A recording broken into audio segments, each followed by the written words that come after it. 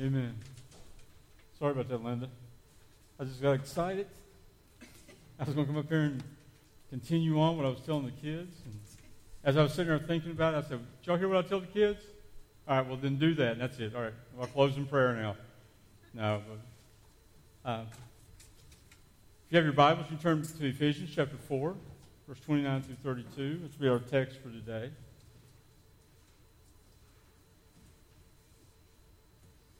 You know, sometimes I think it's easier talking to kids. They have a easier time understanding some of the things, some of the concepts. I think we tend to make things harder than what they have to be. When basic message of the Bible is to treat others well, forgive others because God forgave you, and that will please God. But here, for a little while, we're going to talk about, and I've titled this sermon, Full of Grace. So let me ask you, how is your walk following Jesus Christ? As Christians, that's what our life is. We're called to be disciples, followers of Christ. But do you feel yourself growing spiritually daily? Or maybe you feel like you've stopped somewhere along the line. Well, it's important that we are aware of our spiritual growth. Because the Bible says that we're to grow daily. God wants us to be like Christ, and that means that we must continue to grow spiritually.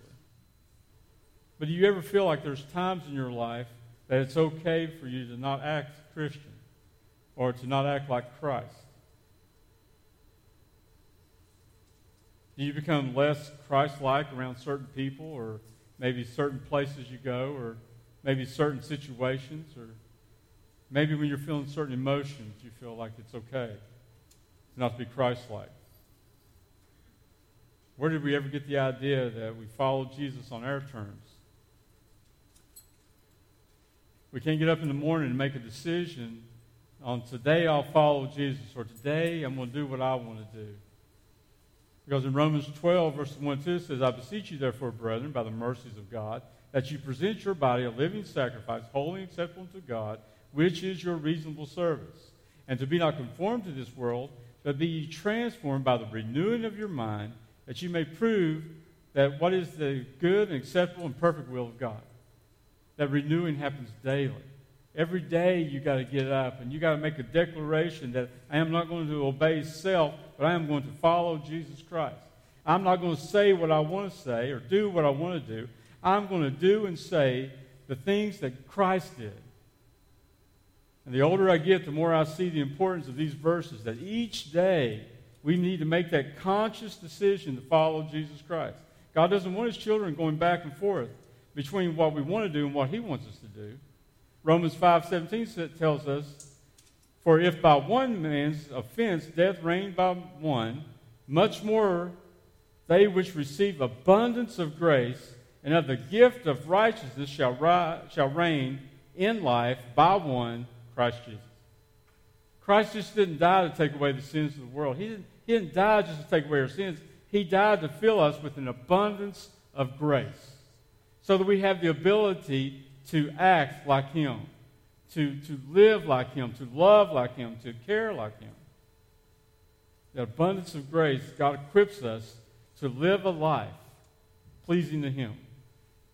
All the grace that God pours out into the believer is not to just pour on us and settle and to fill us. It fills us to the point where it has to flow out into the world. So our text today says that we are to be ministers of grace. Let's read. Ephesians chapter 4, starting with verse 29.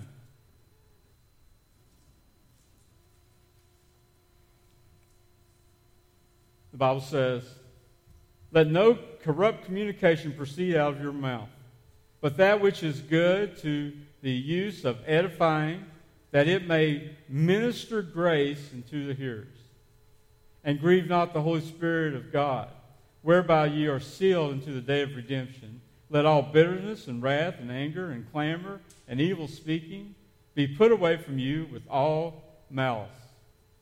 And be ye kind one to another, tenderhearted, forgiving one another, even as God for Christ's sake hath forgiven you. Let's pray. Dear gracious Heavenly Father, Lord, Lord, we ask now, Lord, that you're in the midst of us here today, and you speak to our hearts, Father. Open our eyes and let us see. Open our hearts to what we know is true in your word. And Lord, help us to be your servants, your children who please you. Father, we know it's hard. This life is hard, and we're filled with all kinds of emotions and all kinds of ideas and thoughts that go through our head. But Father, you give us the power and the renewing of our mind daily to be like Jesus Christ. Father, help us to learn what it will take to please you. Because, Father, that's what we want to do. Because your forgiveness means everything. And we don't want to continue in sin. We want to have that sin forgiven so that we can stand before you, knowing what Jesus did to pay for that sin. And Lord, we want to know how to serve you so that others can see that we belong to you. Father, we thank you and we praise you. For it's in Jesus' name we pray. Amen. As Christians, we've been filled with grace. And to walk following Christ means that we're to pour out grace onto others, be ministers of grace. So what does it mean, and how shall we live knowing that we have this abundance of grace and that we're to be ministers of the grace? Well, he tells us right here, and first of all, being full of grace means controlling your words. Look at verse 29 again. It says, let no corrupt communication proceed out of your mouth, but that which is good to the use of edifying, that it may minister grace unto the hearers. We must guard our tongues because it is the great indicator of what's in our heart. Matthew 12, verse 34 says, O generations of vipers, how can you, being evil, speak good things?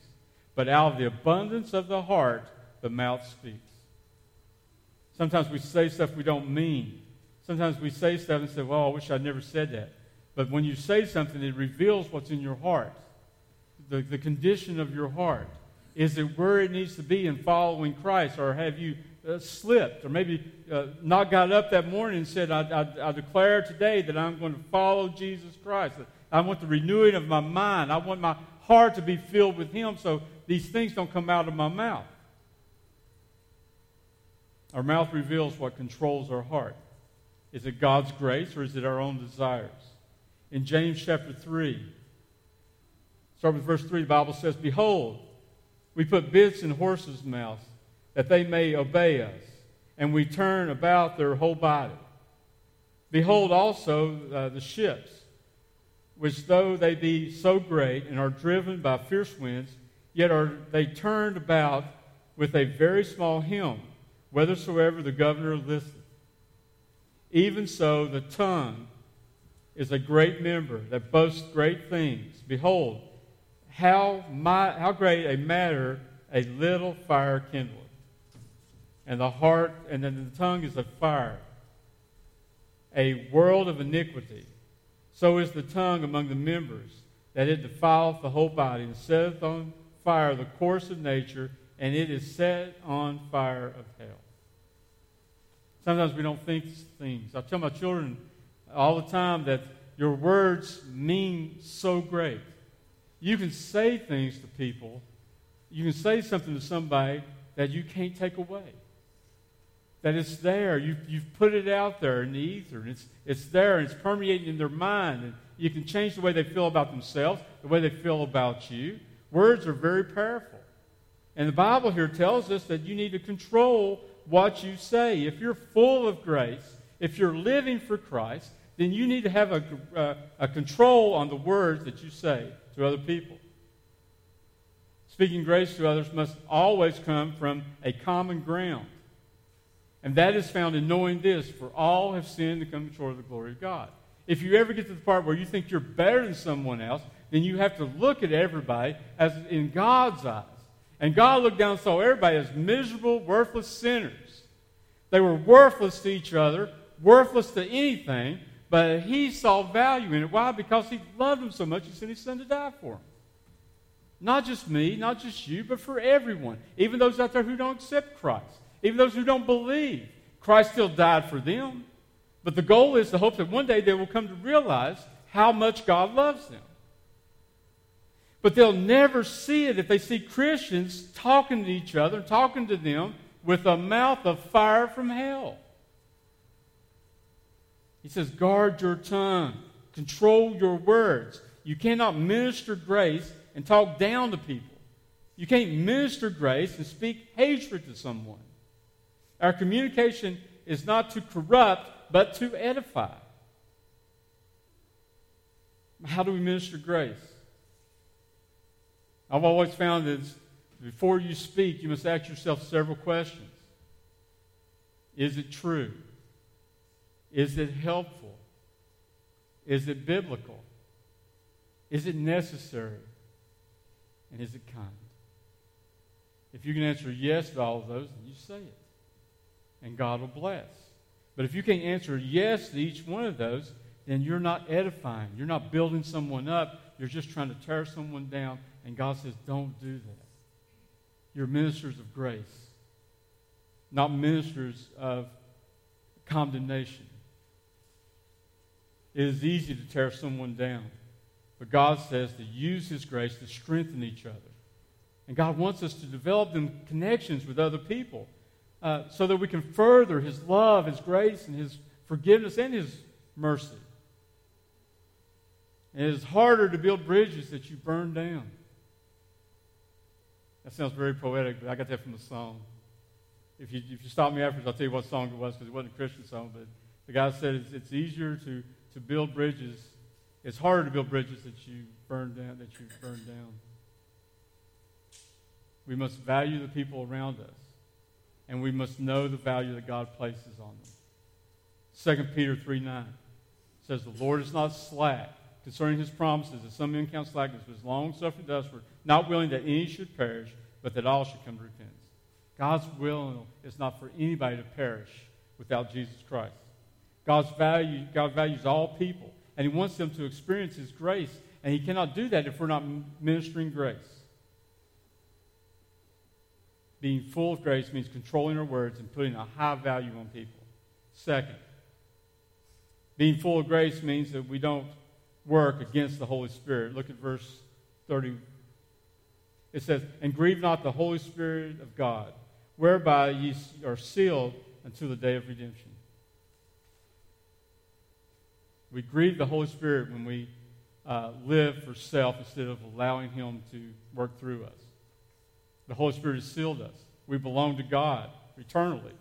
It's proof that God has taken ownership of us.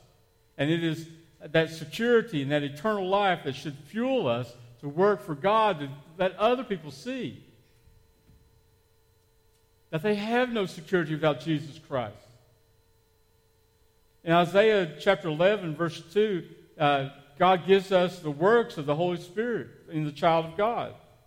It says, "And the Spirit of the Lord shall rest upon Him, and the Spirit of wisdom and understanding, the Spirit of counsel and might, the Spirit of knowledge and of the fear of the Lord."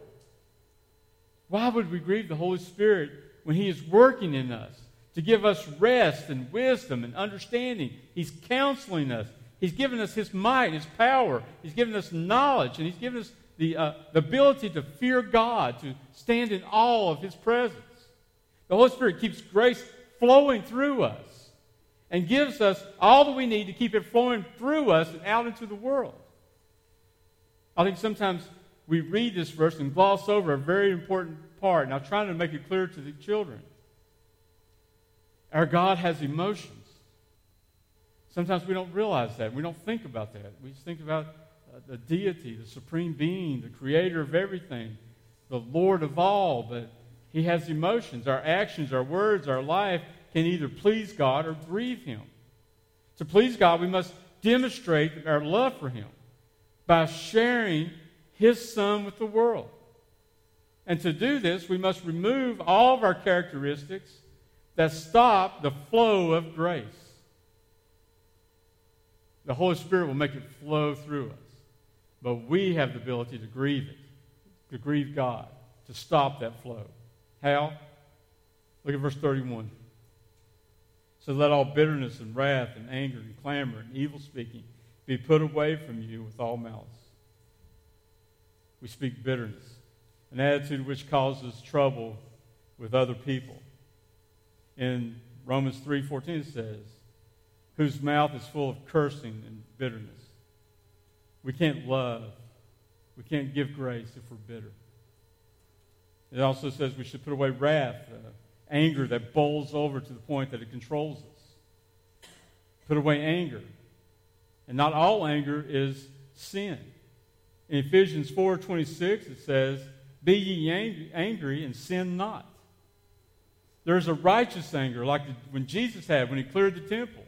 He went in and was angry at those people for cheating the people and changing the money and taking advantage of people. And he overturned the tables and chased them out of the temple. He was angry because of that. But it was a righteous anger because he was clearing the temple, the house of God. And once he cleared it, his anger was over with. The anger that Paul speaks of here is a worldly anger, a persistence. It becomes a part of our character if we let it, and it comes out in different situations where we have this angry spirit about it, where everything just makes us mad. It says, put away clamor, commotion, and uproar. The children of God are not to be obnoxious, trouble-making people. Believers are to put away any argumentative attitude. Also, it says, put away evil speaking, slander, lies about other people, in attempts to bring them down, and malice. Evil intent causing deliberate harm to someone. This is not what God wants us to be. None of these characteristics is found in the character of God. They're not in the characteristics of Jesus. You can read about it. He had none of these things. We cannot hold to any of these and reflect the glorious light that Jesus has put in us. And any of these can ruin your testimony in a heartbeat. And a ruined testimony is hard to get back. We must confess and repent and seek God's forgiveness. But just one of these will stop the flow of grace. And finally, being full of grace means that we must show others God's forgiveness. Look at verse 32. And be ye kind one to another, tenderhearted, forgiving one another, even as God, for Christ's sake, hath forgiven you. God's grace gives us the ability to be kind to others, to be tenderhearted, to people's troubles, and to be able to fully give forgiveness. Children of God, how can we deny forgiveness to anybody, knowing that God's forgiven us? Knowing that we spent so much time living away from Him, and He come to us and took away our sins and gave us eternal life. Why? Simply because He loved us and wanted to. How can we, as children of God, deny anybody forgiveness for what they say, what they do? We can give forgiveness because, as a believer, we've been forgiven through Christ. Colossians 3:13 says, forbearing one another and forgiving one another, if any man have a quarrel against any, even as Christ forgave you, so also do you. That flow of grace comes out when we show people that we can forgive and forget and walk away and let it go. It's not enough to tell people about Christ. You must show them in your life His character. They must see Jesus working in you. Tenderness, kindness, forgiveness are attributes of Him. These all come from Jesus and Him alone. If there's any good in us, if there's anything that pleases people, if there's anything that people look at us and say, I would like to be like that, it's not us. It's Christ in us. It's that flow of grace. They're not looking at you and seeing who you are. They're looking at you and seeing who you represent. And if that don't scare you to death, then I don't know what will. If you know that people are looking at you to see who you represent, and you talk the way you talk that doesn't represent Christ, what's the point? What are you showing them?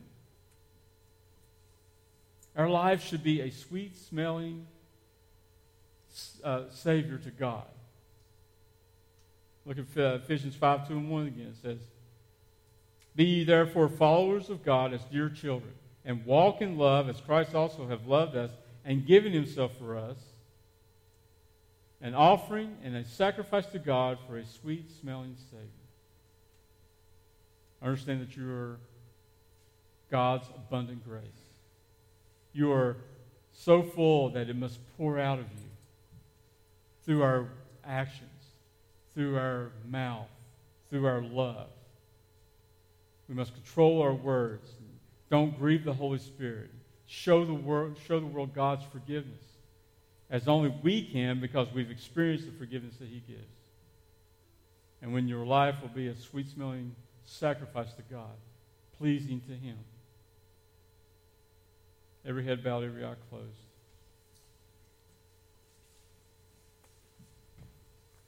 I know this was kind of a short message, but this is what God laid on my heart. Sometimes I think we forget that the world is watching us. I read an article this past weekend, just yesterday I read an article this past weekend. This is the weekend. I read an article yesterday that said that pretty soon we're no longer the majority religion in America. Pretty soon we'll lose that. And I don't think that there's less Christians in the world. I think there's just less people committed to telling people what they want, what they are, and who they serve. We live in a society where it's better to hide, to keep your opinions to yourself. Because as soon as you put yourself out there that you believe in this or you believe in that, then the haters come. Then the persecution comes. So we spend a lot of our time trying to ride that fence, try to be camouflaged from the world, to stop allowing the world to see who we stand for. And in doing that, we lose sight of something very important, that we're to stand for Christ. We're a vehicle of ministers of grace. We're to show the world that Jesus forgives sin, that Jesus is the only way to heaven. He opens that door that we can go into the presence of God, and only Him can open it. And it's only a relationship with Him that we're allowed to go. So, church, we need to do a better job of being what God wants us to be, Christ-like. It's not easy. It won't work all the time. Because we're human, we're in this flesh. It's easy for us to do what we want to do instead of doing what God wants us to do. But it takes effort. It takes commitment. And it takes a daily searching of ourselves to be what God wants us to be. Ministers of grace. Dear Heavenly Father, Lord, I come before you now, Father, to admit that I'm not always Christ-like. And Father, I confess that to you now. I repent, and Lord, I ask your forgiveness. Because, Father, I want to be like Christ. Because I look out and see a lot of people dying, Father, and going to hell with no hope and no understanding of how important this decision of following Christ is. I see people who think they got plenty of time. I see people who are not worried about anything. But if they truly knew the condition of this world, the state we're in, that Jesus could come back at any time, Father, that time is quickly running out. And Lord, I pray, Lord, that you'll help me to be the Christ that they see in this world. That you help me to be full of grace, ministering grace to the lost. Father, I pray for our church. I pray for all churches, Father, that it's no longer time for us just to sit by and see what happens. We have to be actively out there, loving and speaking and giving and showing people Jesus Christ. Help us to do that. Father, I pray for those who are listening who don't know Christ. I pray if there's anyone here today who doesn't know Him, that today will be the day they understand that time is running out. And that you love them so much that you sent your Son to die for them so that they would not have to die, but have eternal life. It's so easy, Father, for us to see that who believe. But, Father, you need to remove that veil, that cloud that they're in, that they think they're okay. And help them to see that one day judgment will fall. And you're either going to be a child of God or you're going to be lost. Father, I pray now for all who don't believe. And I pray for your children, Father, that we become what you want us to be. Praying, loving, going ministers of grace. Father, we love you. We thank you. For it's in Jesus' wonderful name we pray. Amen. Let's all stand together and sing our closing hymn of praise, He Touched Me.